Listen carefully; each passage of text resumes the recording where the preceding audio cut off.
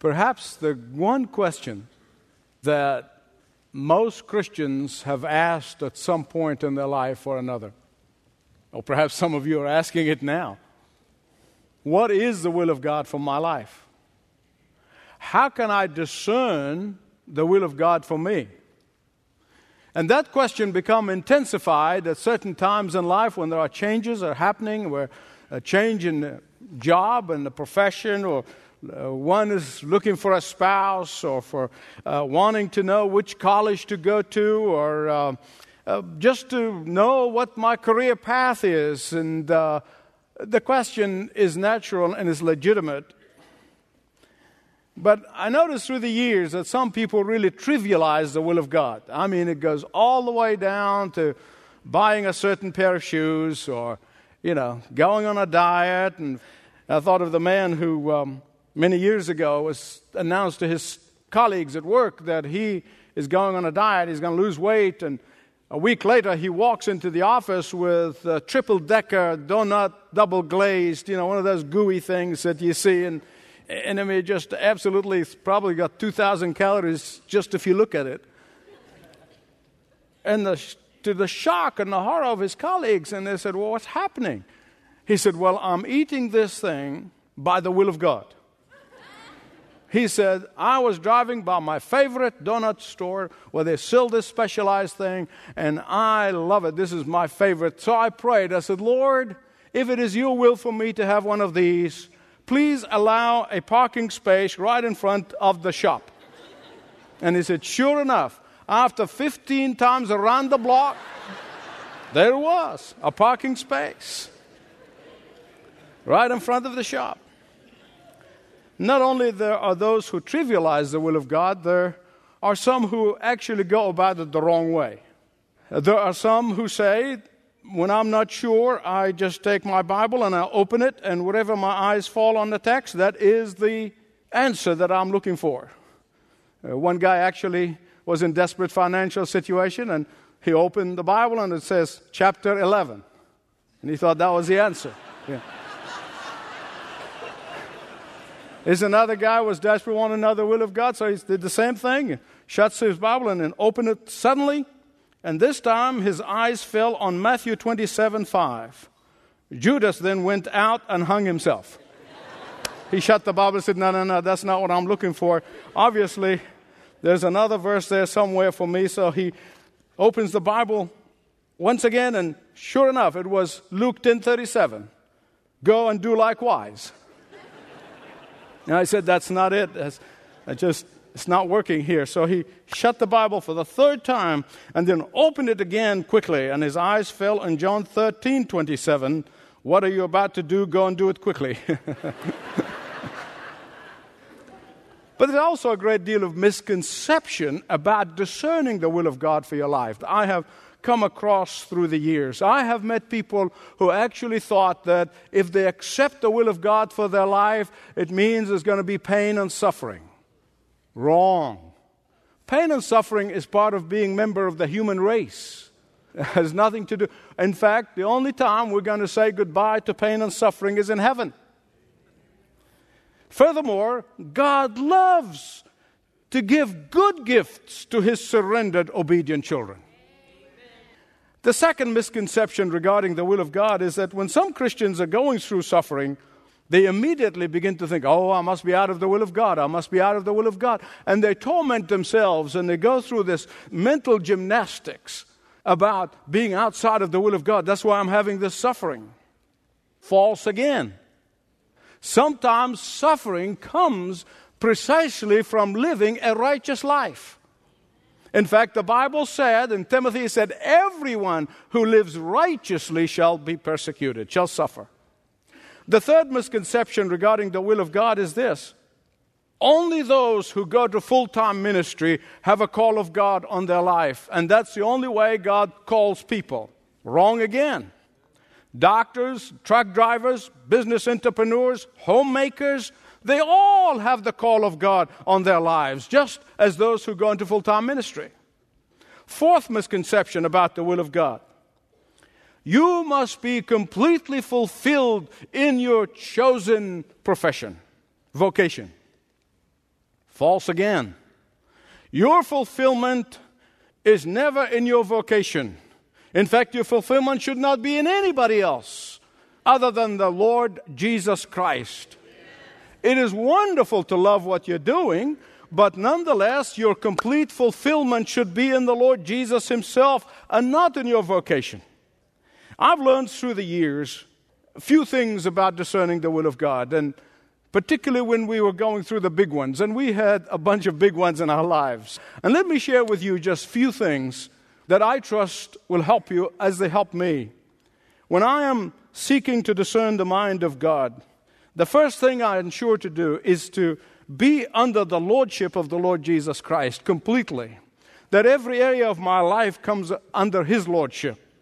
And the second thing I do is I try to put my desire in the neutral. I don't want to fall in love with this or fall in love with that thing or wanting this and God, I want this and I want this. I put myself in neutral so the Holy Spirit can work His will in me. And the third thing is that I expect God to speak to me through His Word. I expect the Lord to speak to me through open and shut doors, through a godly praying friend, to speak to me through the circumstances. And the fourth thing is test the spirits. Ask the question, is what I'm about to do or I'm doing going to bring glory to the Lord? Is it going to glorify His name? Is what I'm about to do or I'm doing is consistent with the Word of God, or is it contrary to the Word of God? And then the fifth thing that I would urge people to do is wait upon the Lord. Wait for His timing. Read the Scripture. Who is the one who always hurrying people to do things? The devil. Who's always saying wait, wait, wait? The Lord. It's in His Word. It took me 2 years from the time I began to feel the absolute burden inside of me about birthing this church, the Church of the Apostles, to the time we actually had our first service. 2 years. And let me tell you something. Anybody will tell you waiting is easy. It is not. Waiting is never easy. Waiting for God's timing is not easy. But I can tell you this, it will grow you up like nothing else. And today we're going to meet a man by the name of Gideon. And the reason Gideon is such a likable character, because really all of us see ourselves in Gideon. This man exhibited doubts which hindered his faith many times. And yet, he is mentioned in Hebrews chapter 11, which we call the Faith Hall of Fame. By faith Moses, by faith Abraham, by faith Gideon.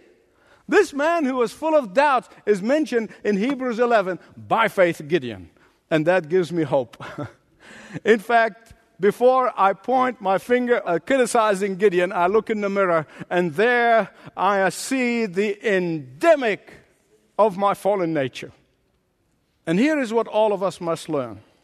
Before God can use Gideon to deliver His people from the menace of the Midianites, God had to deliver him from his faithlessness. God had to empower him to overcome doubts. God had to release him from his own feeling of inadequacy. In many ways, this chapter 6 of the book of Judges is basically asking 4 questions. It doesn't do it, but if you read it carefully, all the 4 questions are being answered. The first question is this: does God abandon us? Verses 1 to 13. Secondly, can I trust the will of God for my life? And the answer in 14 to 24. Thirdly, will God watch over me after I obey His will and when the heat of the battle start coming on? Verses 25 to 32. Finally, will God fulfill His promises to me? And the answer in verses 33 to 40. Here's the first question. Does God ever abandon us? Verse 13. When the Lord comes, this, by the way, is what we call theophany. That is the Lord Jesus Christ appearing prior to the incarnation. He is, when you say the angel of the Lord, this is the Lord Jesus Christ. And He comes to Gideon And when he calls him to become a deliverer, you know what he says? He said, oh, why bother? That's my words, not his. God has already abandoned us. He's forsaken us. How many times the mercy of God and the grace of God and the hand of God and the provision of God, how many times we've seen it again and again and again, over and over and over. And yet the moment we experience that chastising of the Lord for our sin, the first thing we do is, where is God? Where is God? Where has He forsaken me? Hear me right, please. God's discipline for sin is the clearest indication that He hates sin but loves us. Jesus said, those whom the Father has given me, I will lose none. Not one will perish from my hand. So you are in the protective hand of God if you belong to Jesus. And because you are in the protective hand of God, He chastises you. He chastises me when we forsake Him, when we run after other little gods. But He never forsake us. God was teaching Gideon that obedience to the Lord builds character. Disobedience destroys character. Israel was being chastised by God by using the Midianites. Those Midianites would swarm down like locusts, especially just as they were at the time of the harvest. When they're ready to get the crop, they come in and they burn it and they steal it and they take the livestock, everything in sight. And the crops and the livestock represented Israel's future. Beloved, please listen to me. You don't need to have a great deal of imagination to see that our future generation is our greatest human asset. Our future generation is our greatest future investments. Our future generation is our greatest human potential. And if we do not equip the future generation with the Word of God, if we do not equip them for battle, they will do what Israel did when the heat is on. They will run and they will hide in the mountains. And they will never stand up. God's people were harassed. God's people's future was threatened. God's people's hope was shattered. But all they could do is run, hide, pretend that nobody can find them. And it took 7 years, read it in the book, 7 years before they started humbling themselves before God. I don't know what is going to happen in this country before God's people show up in prayer meetings and cry out to the Lord. I don't know what we're waiting for. You have to have spiritual eyes to see it, to be sure. But it is here, the Midianites are here, and they're plundering the nation. Many times we as parents and adults, we fail to set the example for the next generation. And that is why they are running and they are hiding from the Midianites of their time instead of standing up and being counted. But if God is teaching us something here, beloved, listen to me. He is teaching us that God will never abandon us, that He longs for us to come back to Him, that He longs for us to cry to Him, that He longs for us to turn to Him, that He longs for us to intercede on behalf of the future generation. Look at verse 10. While God charging His people with ingratitude to Him for what He has done in the past, and yet in His mercy and in His grace, He was raising Gideon to deliver them. What a great God we have. Let me tell you a few things about Gideon. Gideon was a very insecure man. Nobody can accuse him of having self-esteem, healthy self-image. Nah. He was insecure about his tribe, his clan. He was insecure about his own place in his family.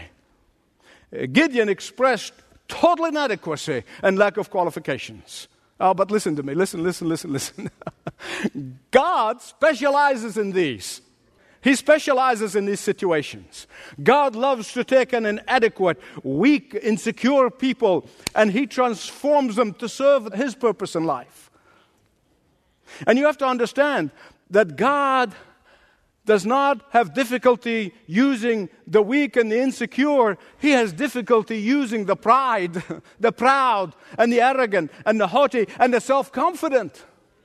But I don't want you to miss verse 12. Verse 12 is really funny. I mean, you have to read it in the original to laugh. You know, when the angel of the Lord appears to Gideon, and he says, The Lord with you, mighty warrior. You know what? I'm convinced in my own heart that Gideon must have looked around. I said, who's he talking to? Are you talking to me? No, you're not talking to me. Surely you're not talking to me. This man was lacking in faith. This man was lacking in vision. This man was lacking in courage. This man was lacking in credentials. He was lacking in background. He was lacking in preparation. This man was hiding and thrashing some wheat so he can feed his father. This man felt defeated and negative and hopeless. And God loved it because He can do something with that. Can He do something with you? You better believe it. I don't care how you feel. You come to Him and say, here I am. And you watch out what He's going to do. The Lord calls him mighty warrior. How come? Listen to me. Because the Lord sees you as He wants to make you to be. The Lord sees you with the potential that He has for you. The Lord sees you as you can be, not what you are. The Lord sees you in the context of your dependent on His resources, not your human inadequacy. Dads and moms, particularly grandparents, listen to me. If there is a message that we need to pass on to the next generation, it is this: God sees them as mighty warriors for Him. Don't you discourage them from that. God sees them as what they can be through His power and through His strength. Amen belongs here. God saw Gideon as he was going to be and do, not what he was. Why? That's so that everyone would know whose power delivered them. The hand of the Lord. Listen to me. How many of us are busy limiting God? How many of us are so busy limiting God's future work in us because of our past? We're allowing the past to be like ball and chain that is holding us from doing great things for God. Does God ever abandon us? Secondly, can I trust in God's will for my life? Verses 14 to 24. The Lord said, go. Why?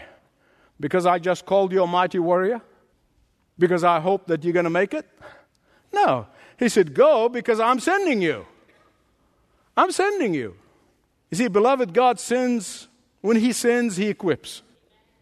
When He leads, He guides. When He promises, He fulfills. Look at verse 17.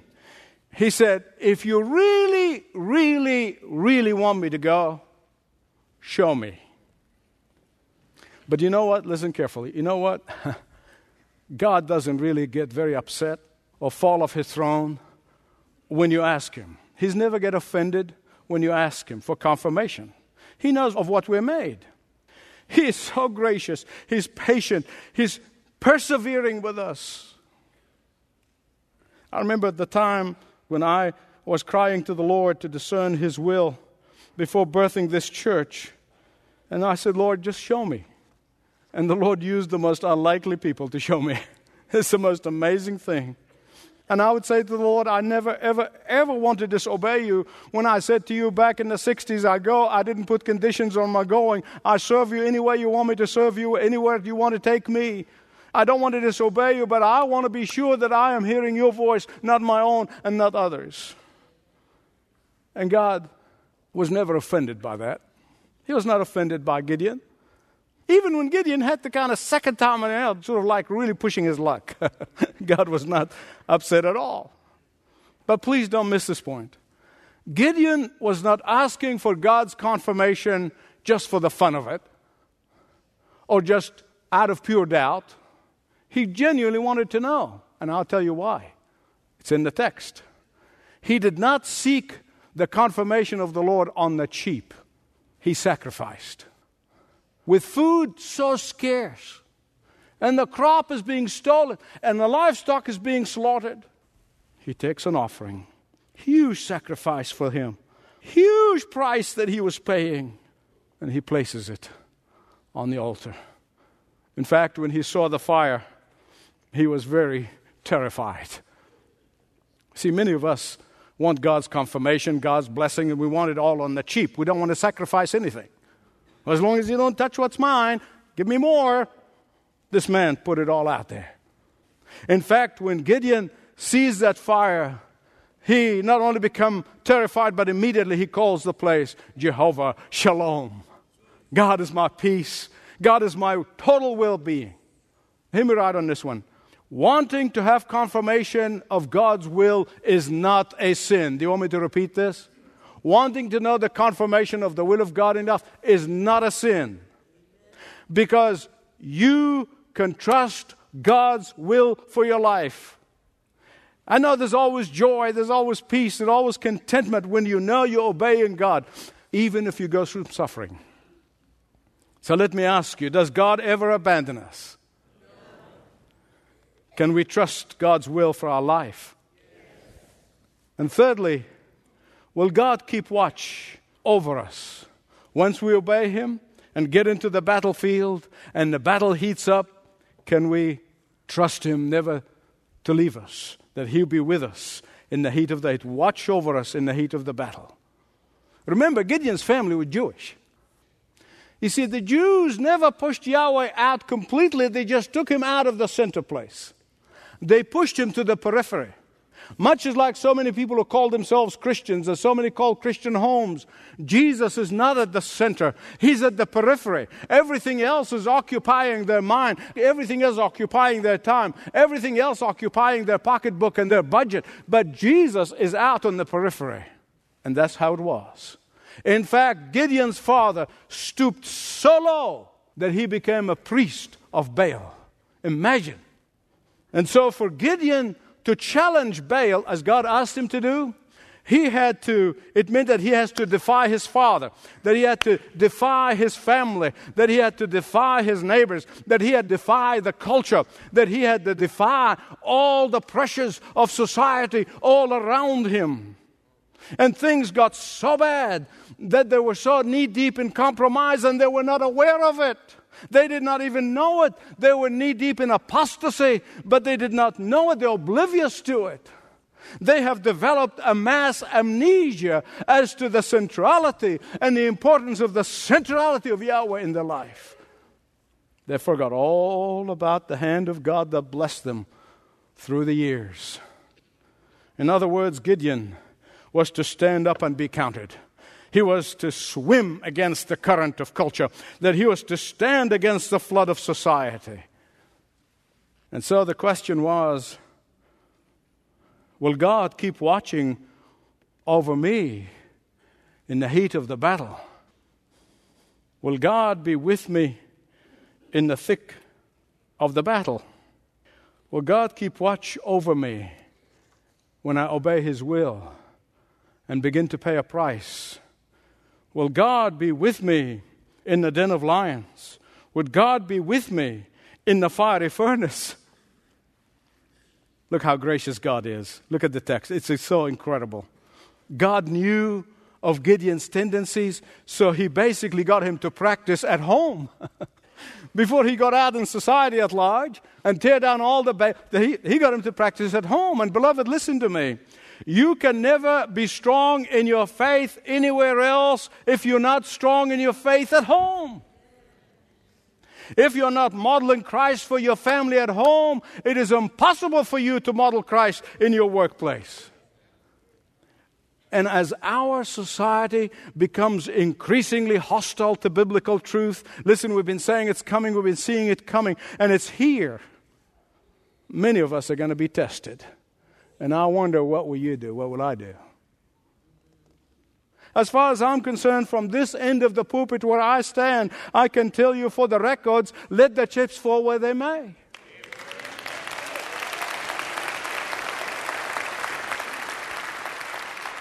I will never cease to preach the gospel, of the truth of the gospel, and the full counsel of God. And if I end up in prison, wonderful. Will God watch over me then? You better believe it. He stood by Peter in the prison. He stood by Paul in the prison. He stood by all of His faithful children who paid the cost of discipleship. Now, I don't wish it. I don't want to see it happen. Don't misunderstand me. I don't have a martyr's mentality. I don't. I like my comfort just as much as you do. Gideon's assignment was not easy, but God was with him, and that's enough. And when Gideon destroyed the altar of Baal in his father's house, the people were up in arms. They were mad. They were angry. They wanted to kill him. But God even used his compromising, backsliding, apostate father who sold out to Baal to defend him. Don't miss that. If you're a compromising Christian, let me assure you that you will not be able to build an altar for God until you tear down the altars of the lesser gods in your life. And only you know what they are. I know what they are. To me, God will not share His glory with another. Before Gideon can declare war on the Midianites, he had to declare war on Baal. And before you declare war on the Midianites, you have to declare war on the little Baals in your life. For the next door will not be open until you go through the first door. The door that He has already opened for you. Does God ever abandon us? Can we trust the will of God for our lives? Will God watch over us? Fourthly, will God keep His word? 33 to 40. Listen, this is the amazing thing. God was not looking for the most courageous person. He was not looking for the most powerful warrior. He was not looking for the best strategist and the greatest thinker. He was looking for a man who was conscious of his own weakness. He was looking for a man who was dependent on God's power, not his own. He who is looking for a person who is willing to grow in his faith in God, who's willing to take God at His word, and even though he may ask for it 3 times. God is always looking for boys and girls and men and women who are available to Him. Look at verse 34. Then the Spirit of the Lord came upon Gideon. Literally, the word means the Spirit of the Lord was worn around him like a suit. It covered him all over. That's the literal word. Spirit of God came all over him.